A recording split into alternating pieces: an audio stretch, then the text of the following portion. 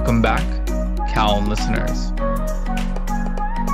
This is Methodical Millions, where you can better your future and better yourself. Cal, we've got a really awesome guest today. Everyone please welcome Ankit Hirafi from Macro.io. Ankit, how are you today? I'm doing great. John and Cal, thanks for having me. So I wanted to open with a question. What gets you excited about life? That is a big question. Okay. I think I'm just in general a very curious person. And so I think appeasing that curiosity just gets me excited. And so whether that's things that I'm already interested in and deepening those interests or finding new things, it's just kind of playing towards the curiosity and honestly kind of just like trying to maintain that youthful, like childhood level of excitement about things. Yeah, that's really good. I always say be curious about the world. I think it's a life hack to steering your life in a direction that makes sense and actually choosing where you want to go in life. Was this revelation that you had for a while now? What was the first time you decided to lean into that and decide that you wanted to keep tapping into that? I think that the first times aren't in the greatest of my memory, but probably my parents, where as a kid, I was very obsessed with like how things were built and like how are they made. But what that resulted in, like what the end symptom of that was me just destroying a lot of stuff. Like I would get toys or I would get anything and I'd usually just try to break it apart and like look inside it. And initially, obviously that was like very destructive. But I think my parents were able to recognize, okay, like the intent there is not to just destroy and break things, but I'm doing it with a purpose. And so quickly ended up 10 years later from that point, working on motorcycles with my dad. And so it quickly became this thing where channeling this sort of curiosity and potentially destructive energy, but into something that was actually like more productive, so to speak, and feeding that curiosity as opposed to trying to like tamp it down. Yeah, and do you think it's a special personality that gravitates toward that, or is it something that everyone has in them that they just ignore? Do you think we all have that ability and some choose to lean into it and some don't? Or is it just a special type of person? I think it's kind of both. It's like the nature versus nurture question. I think everyone probably has varying levels of that naturally within them, but then it also the environment, the people that they've been supported with and brought up with that at the young age can help you like recognize and like understand before you can even verbalize or are old enough to really understand like these are my interests. Like people can pick that up for you. But yeah, I think the answer is always it's both.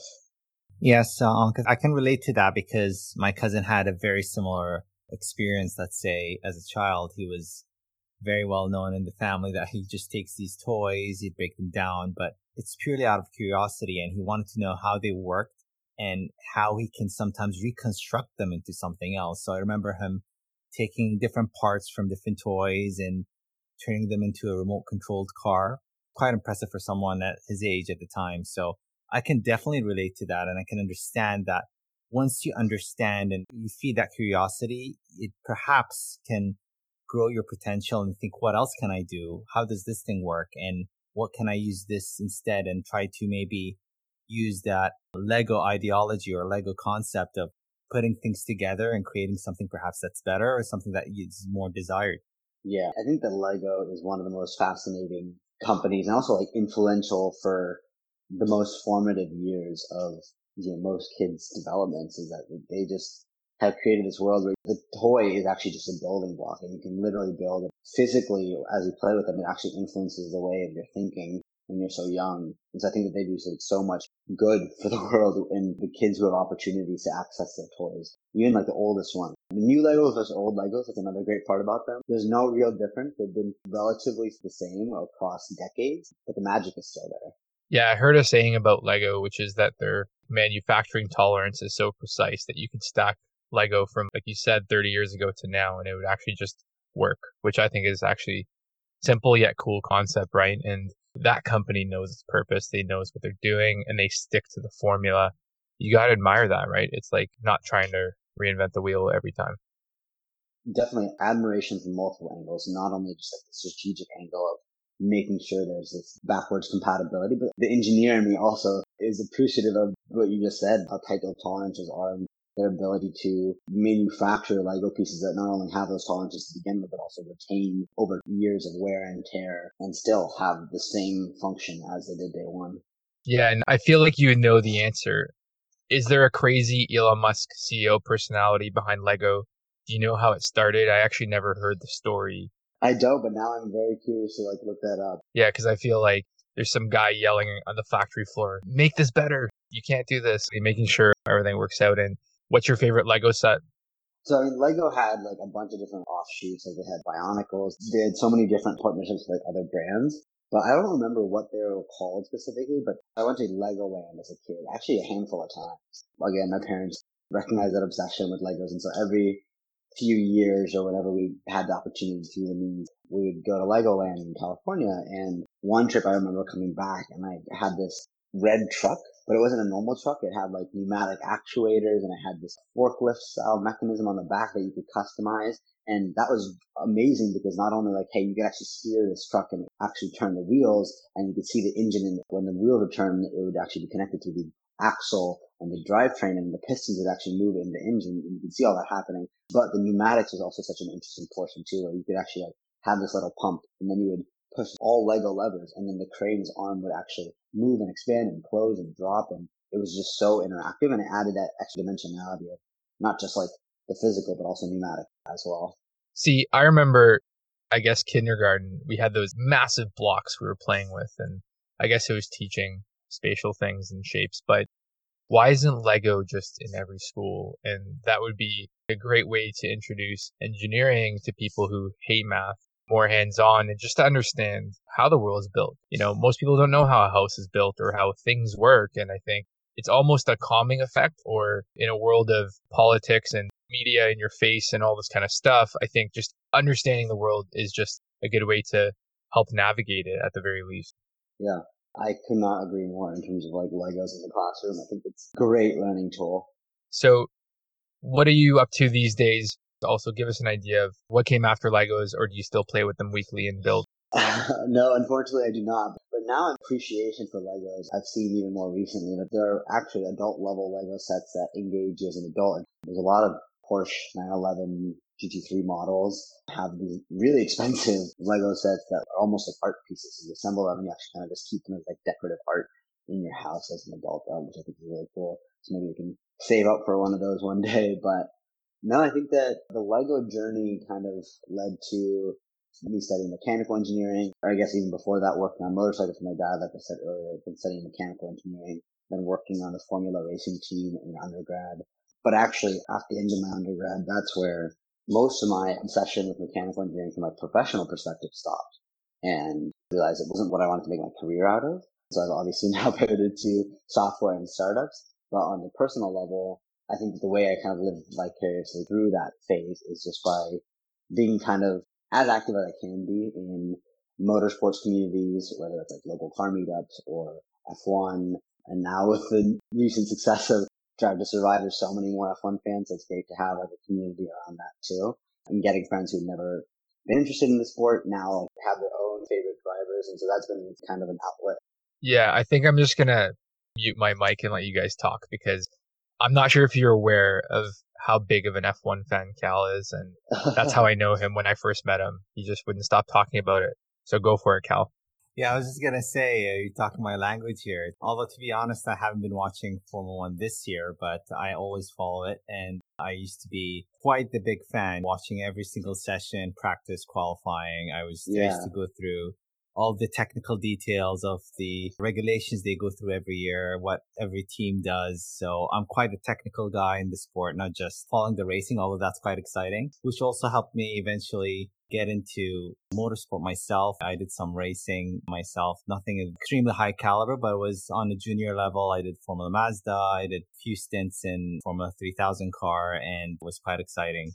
So I actually tried to get back to school. I went to school for accounting and finance, but after I finished, I was planning on going back to school for automotive engineering. I wanted to partake in the Formula program as well, but that just ended up not happening, unfortunately, in terms of going back to school for a second degree. But the passion is there, and, perhaps we can talk about it sometime. It'll take, I guess, days for fans to really enjoy it because, believe it or not, even though there's quite a growing fan base here in Bahrain where I am located, it's still not as big as I would like it to be. Yeah, that is awesome, first of all, that you've even gotten that level of Formula Mazda and Formula 2000. So very, very impressive nonetheless. And yeah, it's always awesome to meet another person in the sport. Yeah, I just remember we used to work together at a car dealership, and our boss basically, I think through Cal's idea, signed us up for a karting series. And I remember it was just all of us, I think I was between first and second when you don't include the fact that Cal was just lapping everybody. So we had everyone, doing their thing, having a good time, and Cal was just racing helmet, gloves, and ready to tear everyone down. But it was really cool. How did you two meet? At that car dealership?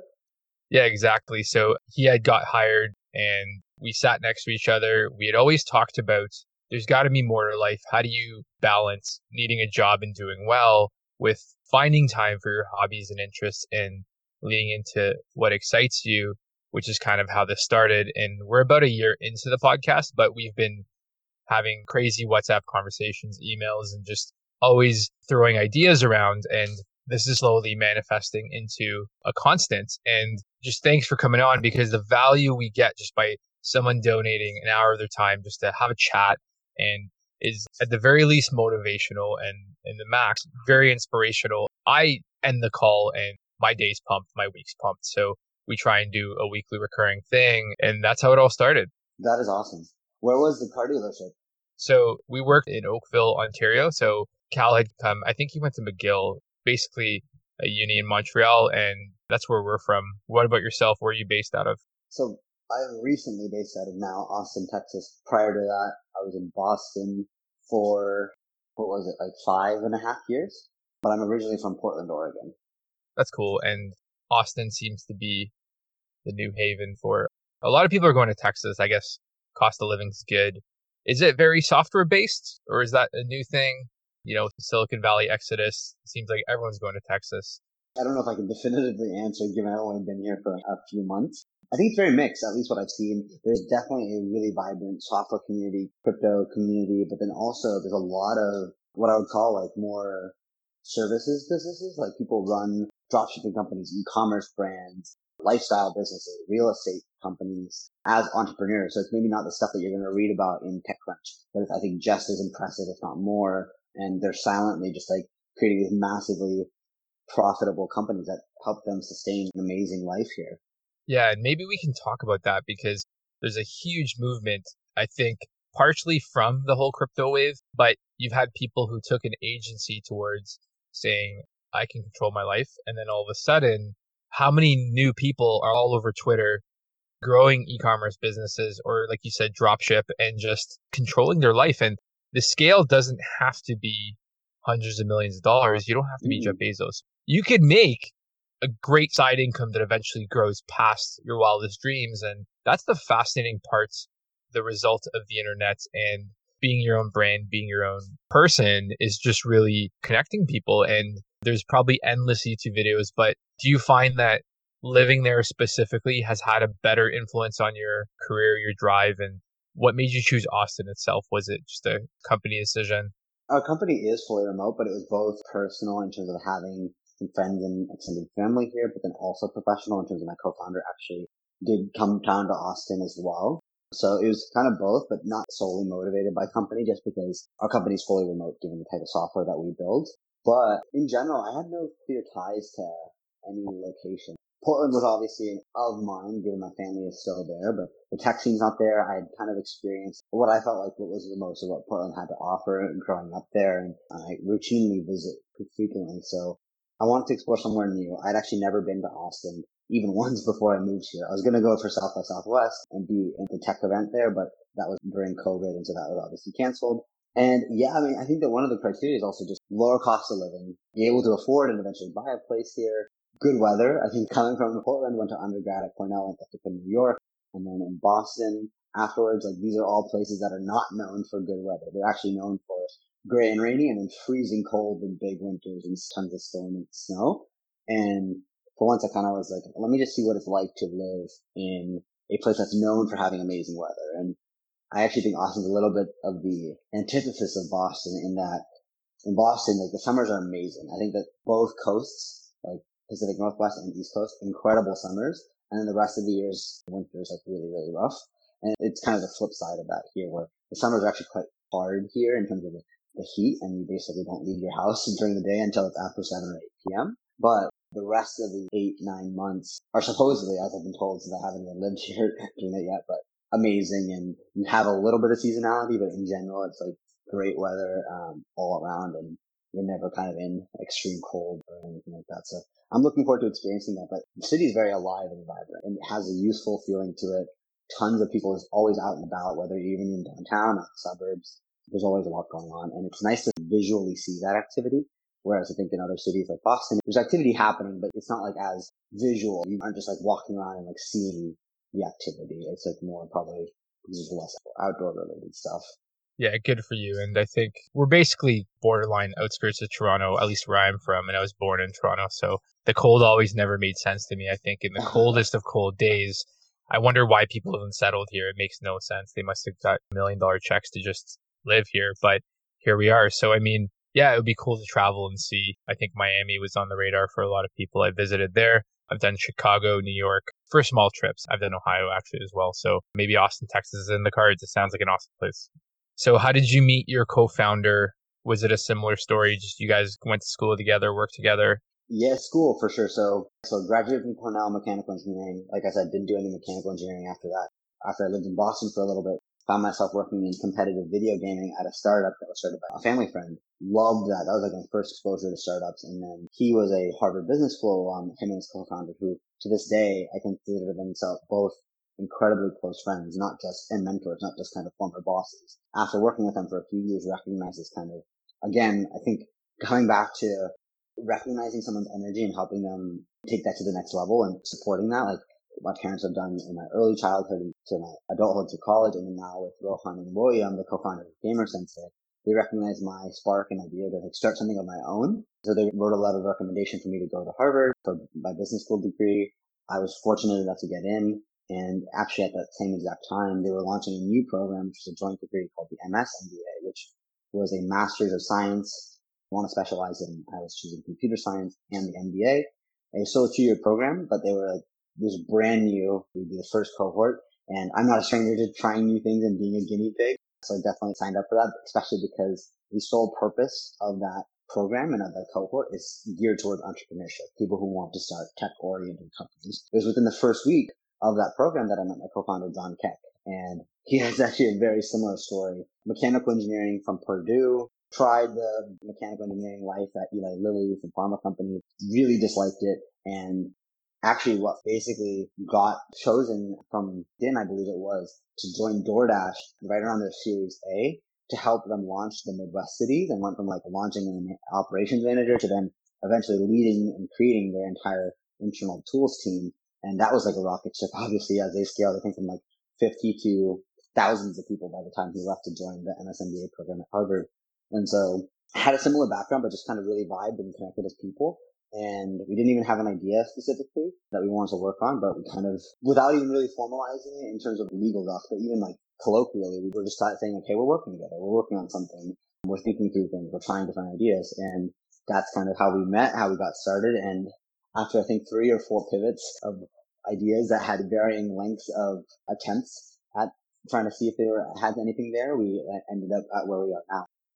Yeah, what a story. And I always just admire the fact that people not romanticize, but appreciate the process and not knowing where the end journey is. And I think people conventionally grow up listening to what the right path might be, which is go to school, get a job. It used to be get a factory job. Now it's get a higher education job. But there's a disconnect between the whole lawyers working at Starbucks and the oversaturation of programs and the amount of people who are lost and not even getting jobs in their field. So I think there's intellectual dishonesty from academia, from society saying, okay, you'll be fine. And the millennials conundrum is to say, the world isn't perfect, and how do we each individually find our way and be happy and make a difference? So really huge thumbs up. If your co-founder wants to come on and talk about DoorDash, we did a DoorDash episode when they IPO'd. We talked about Airbnb. So what would you say? You had pivoted 3-4 times. Were you guys just testing random ideas, or were those ideas kind of close to your chest? Did you argue over them, bounce them around?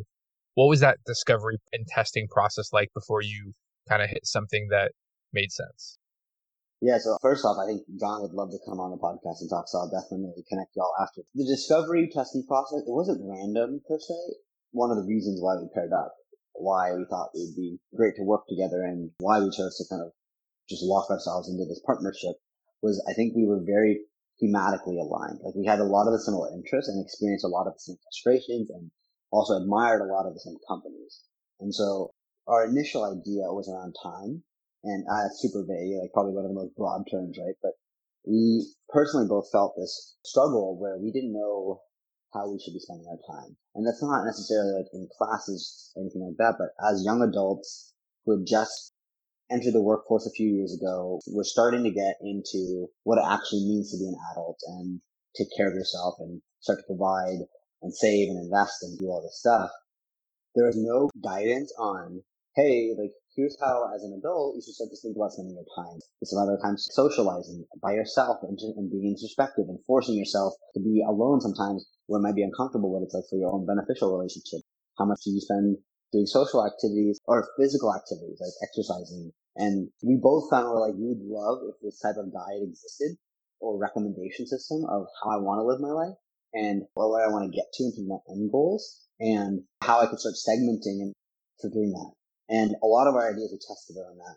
I think the testing method varied to the extent of how legitimate it was. It could be as like just talking about it with some other friends and just running the idea by them, visually seeing their reaction. If something in them clicked and they like got really excited about it, or they just like had a lot of questions, and it was either they don't think the idea is really valuable, but they're too kind to say, they're not explaining it well enough. But I think one of the things, which is I think one of John and I's superpowers and strengths, but also our biggest downfall, is we are engineers at heart. And so what that means is we always have the inclination to build. There's this great article by David Sachs called Crossing the Penny Gap or something like that. But basically, in short, the startups of the past, and it's very common still today, there's a kind of a step that they quote unquote teach you for entrepreneurship, which is you find a problem and then you go and you talk to as many people as you can, as broad of a spectrum as you can, who you think are experiencing this problem, and you learn and learn and learn and learn, and then you form personas of people who are experiencing this pain point. And then after you really know a lot about the problem, you know it so intimately well, you know the personas, you know who you're going to be building for, their specific perspective and slice is on that problem, then you go and build. And then you know you probably built something that people will value because you've learned a ton beforehand. We didn't do any of that. As engineers, we build first. And so really what that ended up being, and what David talks about in the article, is this reverse process where you build because you're just like, this is some cool shit. I'm very personally interested in it. I would love if this existed. I'm going to go build it. You build it and you release it. And it could get nothing, like no one else finds it interesting and it's fine. Or the opposite case is like people start using it. And maybe a lot of people start using it. But then the thing is, you have no idea why. You're like, okay, cool. I built this thing that I thought was really cool myself. We thought it was cool. We release it. Other people are using it, which is awesome. We have no idea why. So now let's go and reverse engineer. What is the problem that they are thinking that this tool is solving for them? And do a lot of research and learn and learn and learn. And then form those personas. So you're kind of reverse engineering all the like learning and the marketing and the persona forming that you should have maybe done at the beginning. Maybe should have is not the right word, but you could have done at the beginning, but you've actually got kind of flipped that process on its head. Because that's more of the route that we've taken to things. We just build things, we think they're cool, release them, see how they go. I think that's a pretty long-winded answer to your question. No such thing. I think it's just so fascinating. I'm absorbing every moment of it. And David Sachs is the SaaS king. I love following him. He's got a cool podcast, All In Podcast, if anyone wants to check him out. Really, really cool with the whole Four Horsemen. So what would you say when you saw this reversal in process to reverse engineering it? It's almost like a life hack, a guideline on how to grow a startup, because 30 years ago, pre-Facebook, pre-YouTube, PayPal, it was the Wild West. It was VCs, taking control of your company, saying, we're the smart ones, we're the MBAs. And now I think we've seen the opposite, which is founders dictate the way. And there's enough founders in the last 20 years who have done it that we can get guidance from people who actually have done a good job, who actually have crossed the river and can share very concise, useful information. Yeah.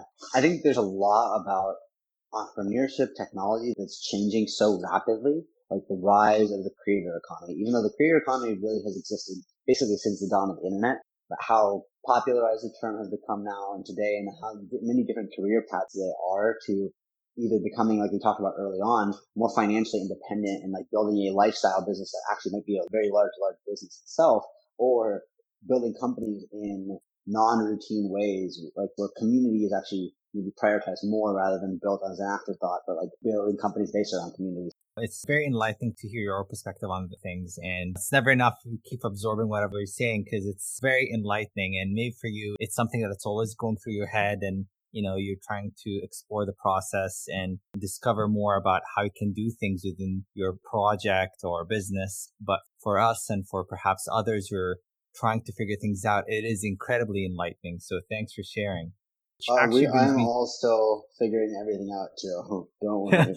Exactly. And that's the beauty of it, is we really don't know what this will lead us to. And if you did, it would be way ahead than where you are right now. But you getting to this point is very inspiring. And that's why we're very excited to have you on the show and sharing this stuff. Like sometimes an hour is just not enough for us to absorb everything that you've been sharing with us. It's really, really exciting. So thanks for that. And where does Macro.io sit right now? Can you share more about that project perhaps? Yeah, so Macro is what we call a Zoom client for creatives. We have basically partnered with Zoom using their developer ecosystem and built a third-party app that can access and join any Zoom meeting, even if everyone else is on the call on Zoom.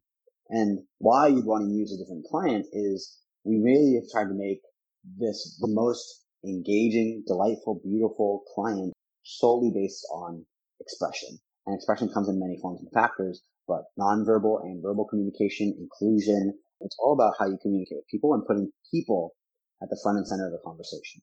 And what we're able to do with Macro, why I think we've struck such a nerve is right now, like video communication is some of the most intimate form of communication. I think it goes, anything synchronous is very intimate, especially even audio and podcast, live audio like Clubhouse, and video, I think is the most intimate because a lot of people have apprehensions or anxiety about putting themselves on live camera, on video feeds with everybody else. So when we do that, when we're kind of being vulnerable and exposing ourselves to these people, either strangers, even friends on the internet, it still feels really uncomfortable and it feels so awkward. And a lot of that, our belief is caused by the interface, not necessarily about who you're talking to or what you're talking about, but rather the medium through which you're connecting with that person. And when you're in person, you get to really control a lot of like where you meet up or how you're presenting yourself. And you have so many extra dimensionalities of how you convey who you are and express yourself. When you're on video, it literally flattens. And now you're a 2D rectangle in Zoom.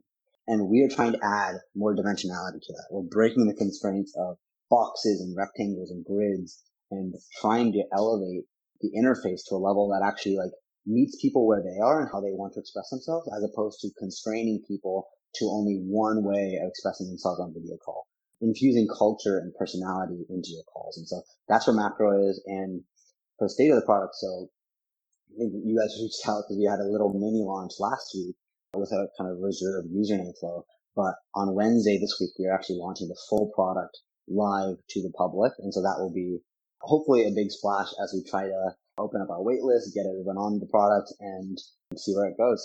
That is just such a novel concept in a very good way. And I'm blown away that people can actually think of this and, how you translate the real world to this and that there's a need for it. So it's such a fascinating process to coalesce all your experience, background, and things that people need in building it. I think it's just really commendable. It's amazing. And it really just outlines your purpose. I can tell the passion, the drive, how important this is to bring to the world. And kudos to you for getting Zoom to be like, yeah, let's do it, because they were in the limelight in the last 12 months, basically the biggest company you can think of when it comes to conferencing, and Skype fell off the wagon and all these other things. Did you guys build it start to finish with your background, and what was that process like? So I want to take someone who is thinking about all these micro content creations, ecom. How do you get someone to go to the dark side to build a software product and say that's a good idea, you should give it a shot? Yeah, so I guess to clarify a little bit, so we started building on top of Zoom in October, November of 2019. So a few months, probably like 4 or 5 months before the pandemic.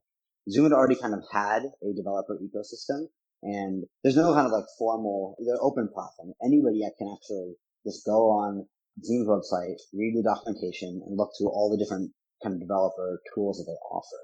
But I think that in the last 2.5 years, and especially the last year and a half during the pandemic, they've doubled down on saying their platform is a priority. I mean, the CEO, Eric, has even gone, I think, in their last earnings call or 2 earnings calls ago and said, video, remote work, COVID has accelerated this future where Zoom has been able to fill that gap and help people connect.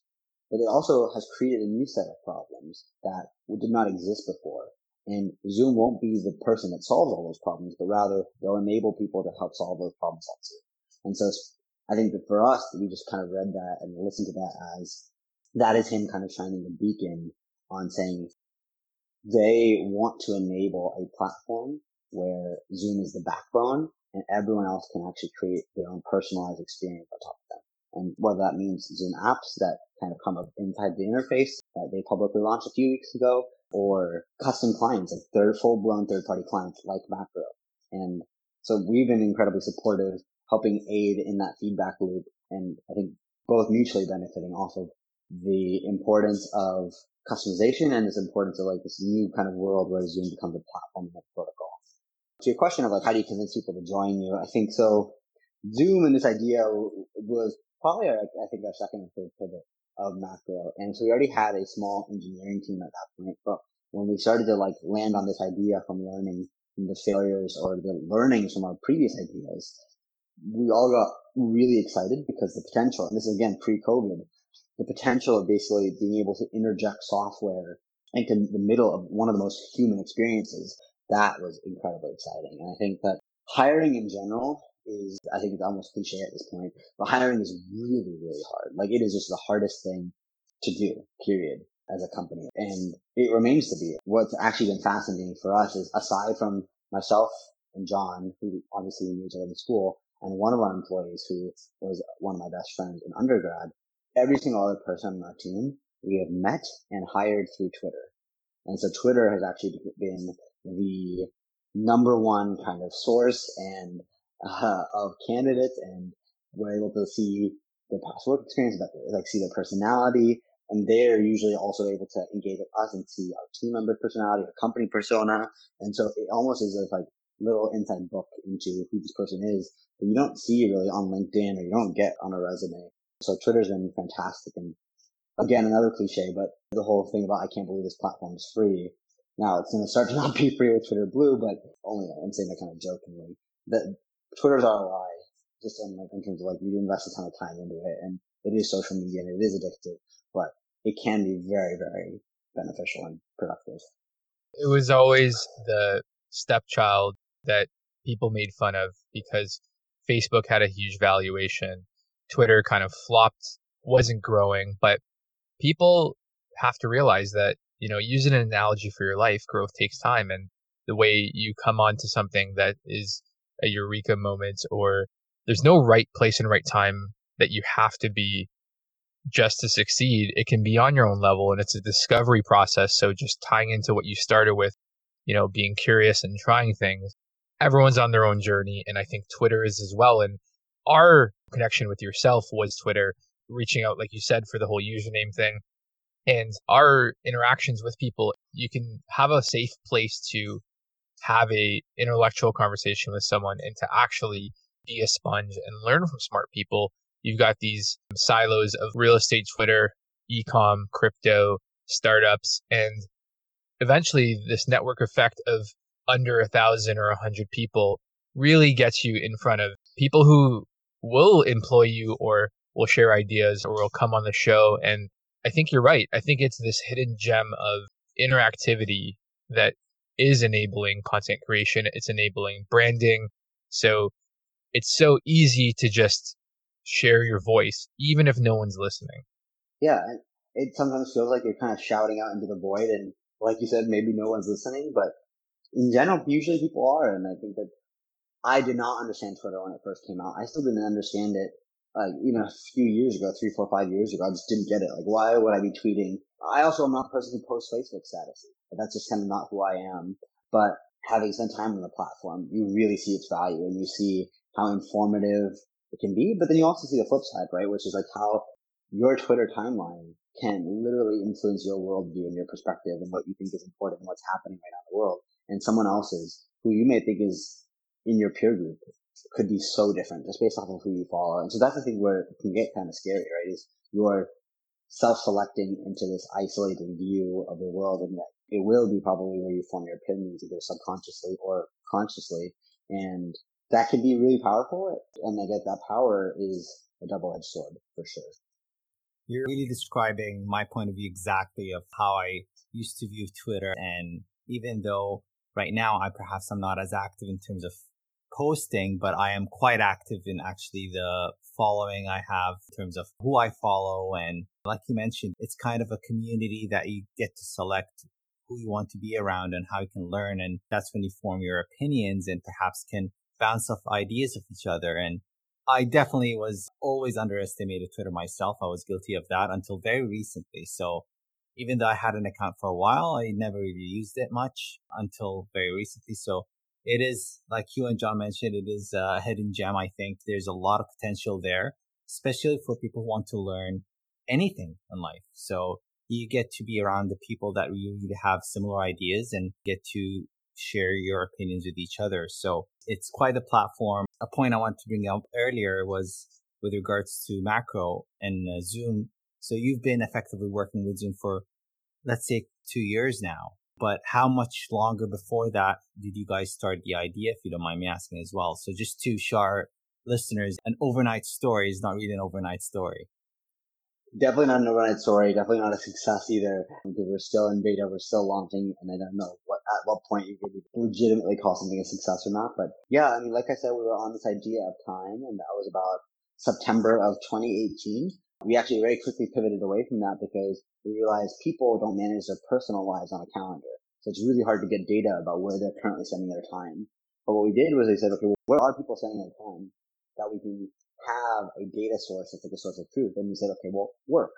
In the workplace, your entire work life is managed by a calendar. You need to, just for the necessity of work and coordination and all this stuff. And so the calendar is an incredibly rich data source.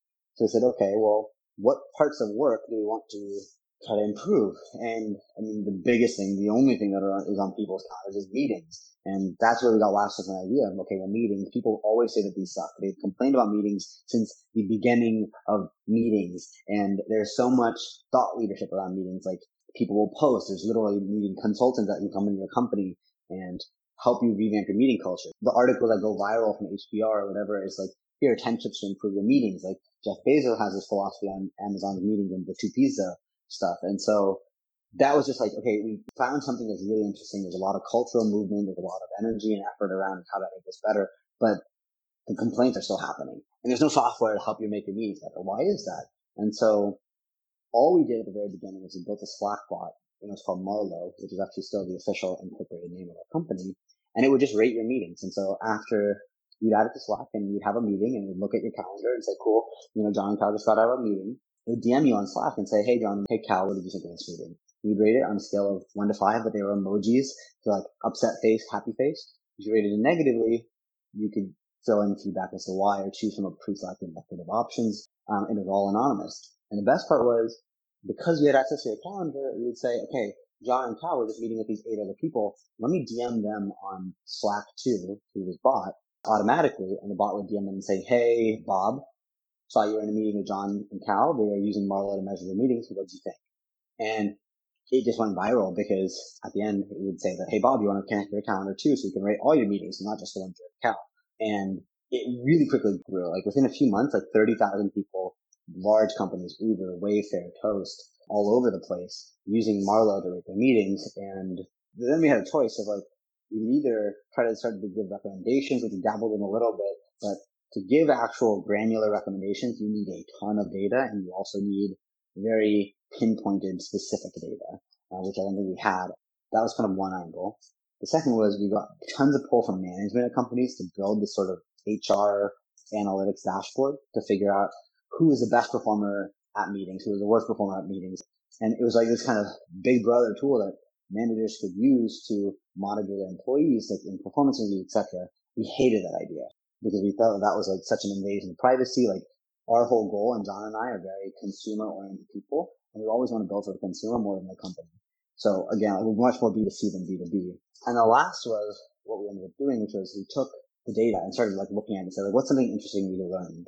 And we found that in virtual meetings, basically calendar invite links that had a Zoom meeting or a Google Meet, they were rated lower 40% of the time.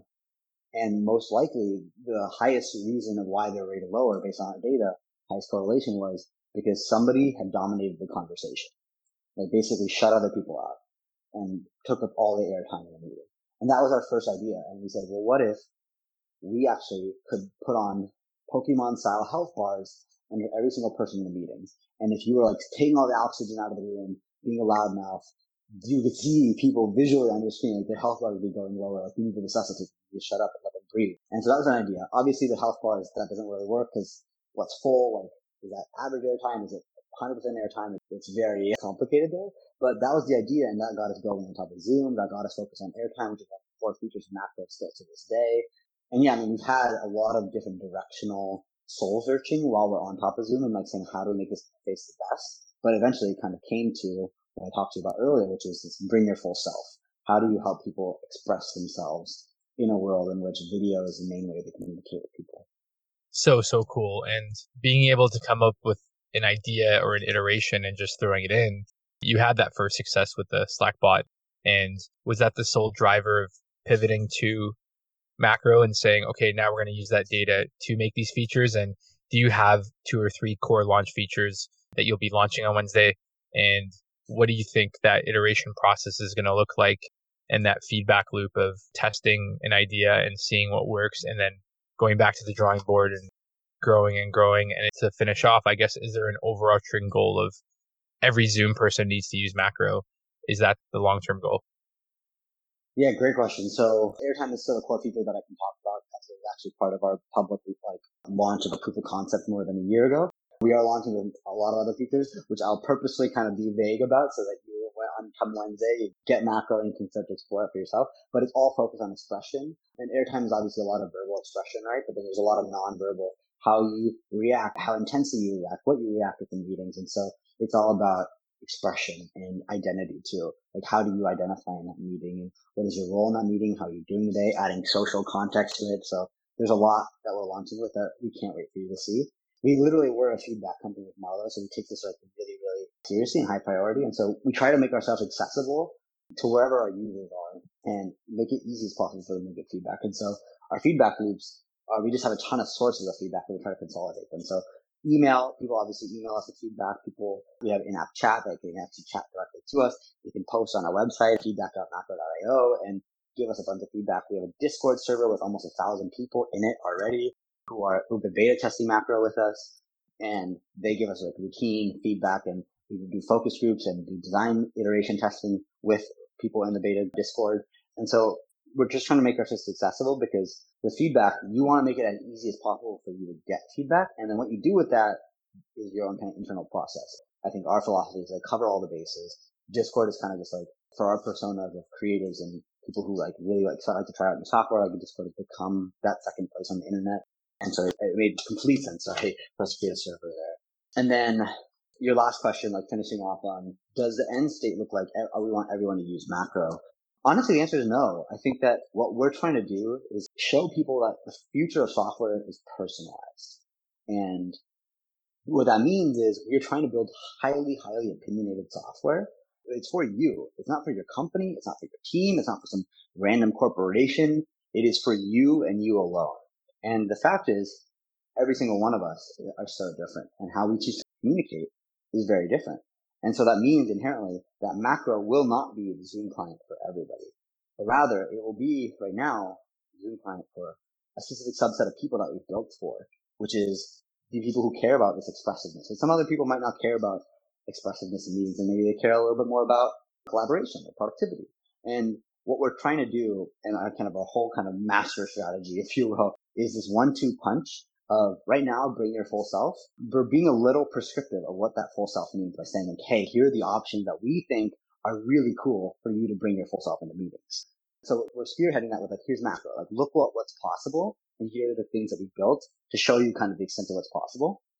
But the longer term is actually creating a foundation through the same development of Macro where anyone can create their own custom client for Zoom. And they can customize it with no code, just do it all through our platform and build their own client, which is like personalized to them. It's almost like in video games, you have a character and you customize your character and you buy skin or you unlock clothing and items and all this stuff, and it becomes really yours and uniquely yours. We want to have help like you, because in video, that's how you communicate. That's how you're kind of playing the game, quote unquote. We want to help you kind of customize it to your own liking fully through Macro. And so will it be the Macro client that everyone's joining Zooms with? No, but we actually do see this future in which Macro is used for everyone to build their own customized client to join video software with. That's awesome. And the first thing that comes to mind short term is, hey, maybe you can migrate to something like Twitch and streamers and find in that plug to where people are going to broadcast, and can they express their individuality that way as opposed to just a camera with a background. And super long term, the whole time when you started speaking, I'm just thinking, which I have zero exposure to, but what does this look like in VR? And do you build an avatar for people to walk around in the world? You hear of all these, NFT homes, and the digital space is just exploding. So, with your interest in crypto / this kind of stuff, I mean, we don't have to talk too much about it, but I could see 2-3 steps ahead. How cool would that be if you jumped into that space and super long term Macro became how you express yourself to the world in whatever medium that is?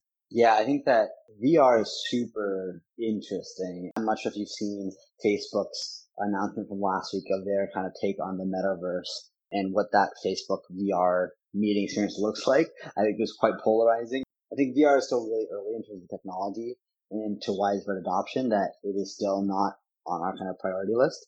Web3 and crypto, I think, will for sure have an impact, especially around identity and expression and community, as it already has. And I think that will make its way into almost every form of software, whether that's for work or for play or for anything in between. And so I think that we're still evaluating the options. I think they're both early days, and we're excited to see what's to come. Yeah, just for our listeners and ourselves, I actually didn't get a chance to view it. So can you give us the 10-second version of what that Facebook presentation was all about? I forget what they called it, but they've basically created this VR world where you walk around, and it honestly looks to me like that. Do you ever remember, like, from the Nintendo Wii, your character on the Nintendo Wii, like the Wii people, you can create one and customize it to how you look. It basically looks like that, and you're wearing a VR headset, and you're sitting at a conference table with the VR headset on, and in that VR world, your colleagues are sitting around the table. You can still type on your laptop, but you're having a meeting in VR looking like these Nintendo Wii characters. And VR technology is still far away, and I think that especially in digital representation, like if you're not actually on live video, like naturally if you look at video games and the NFT movement and all this stuff, like people want to express themselves as differently than who they are in person, because digital is such a different medium and it's a different world. So trying to make them so that however you appear in the physical world is exactly how you appear in the digital world, like that doesn't really make a lot of sense to me. I think digital expression is inherently different. It's digital native, not just kind of transplanting from one to the other. So I think that if there's a solution that is to exist in that VR and digital world, it will be much more around that personalization, identity, and expression, rather than just porting over how you look physically into that world. Yeah, I've read the news on Facebook's view of the multiverse, as you call it, in VR. It's quite interesting, but again, I haven't watched anything in that regard. So I agree, it's perhaps quite interesting and maybe at its infancy at this stage. But I gotta say, Ankit, your enthusiasm is contagious. And, for all those who are listening out there, if you're not excited after the way you shared with us your outlook with macro, what your plans are, how you guys viewed and got to where you are today alone is very impressive to say the least. It's a lot of hard work, a lot of sweat was put into it. I can tell, and really, really wish you all the best with it. John and Cal, I appreciate all the kind words for giving me the opportunity to come on your podcast and just have, like you talked about from the very beginning, just like a fun, engaging conversation. Yeah, thank you so much. It's been amazing. And we're very excited for the launch of Macro. We'll make sure we tweet it out, and all the best. And we'd love to have you on back again in the future sometime. For sure. And I will let John Keck, my co-founder, know, and maybe you guys can have him on and talk about DoorDash. Absolutely. We'd love to.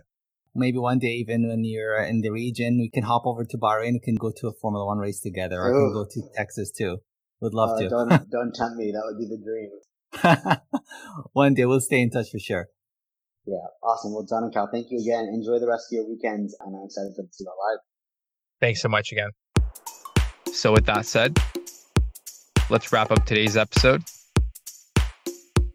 Thank you for listening to another episode of Methodical Millions, where you can better your future and better yourself.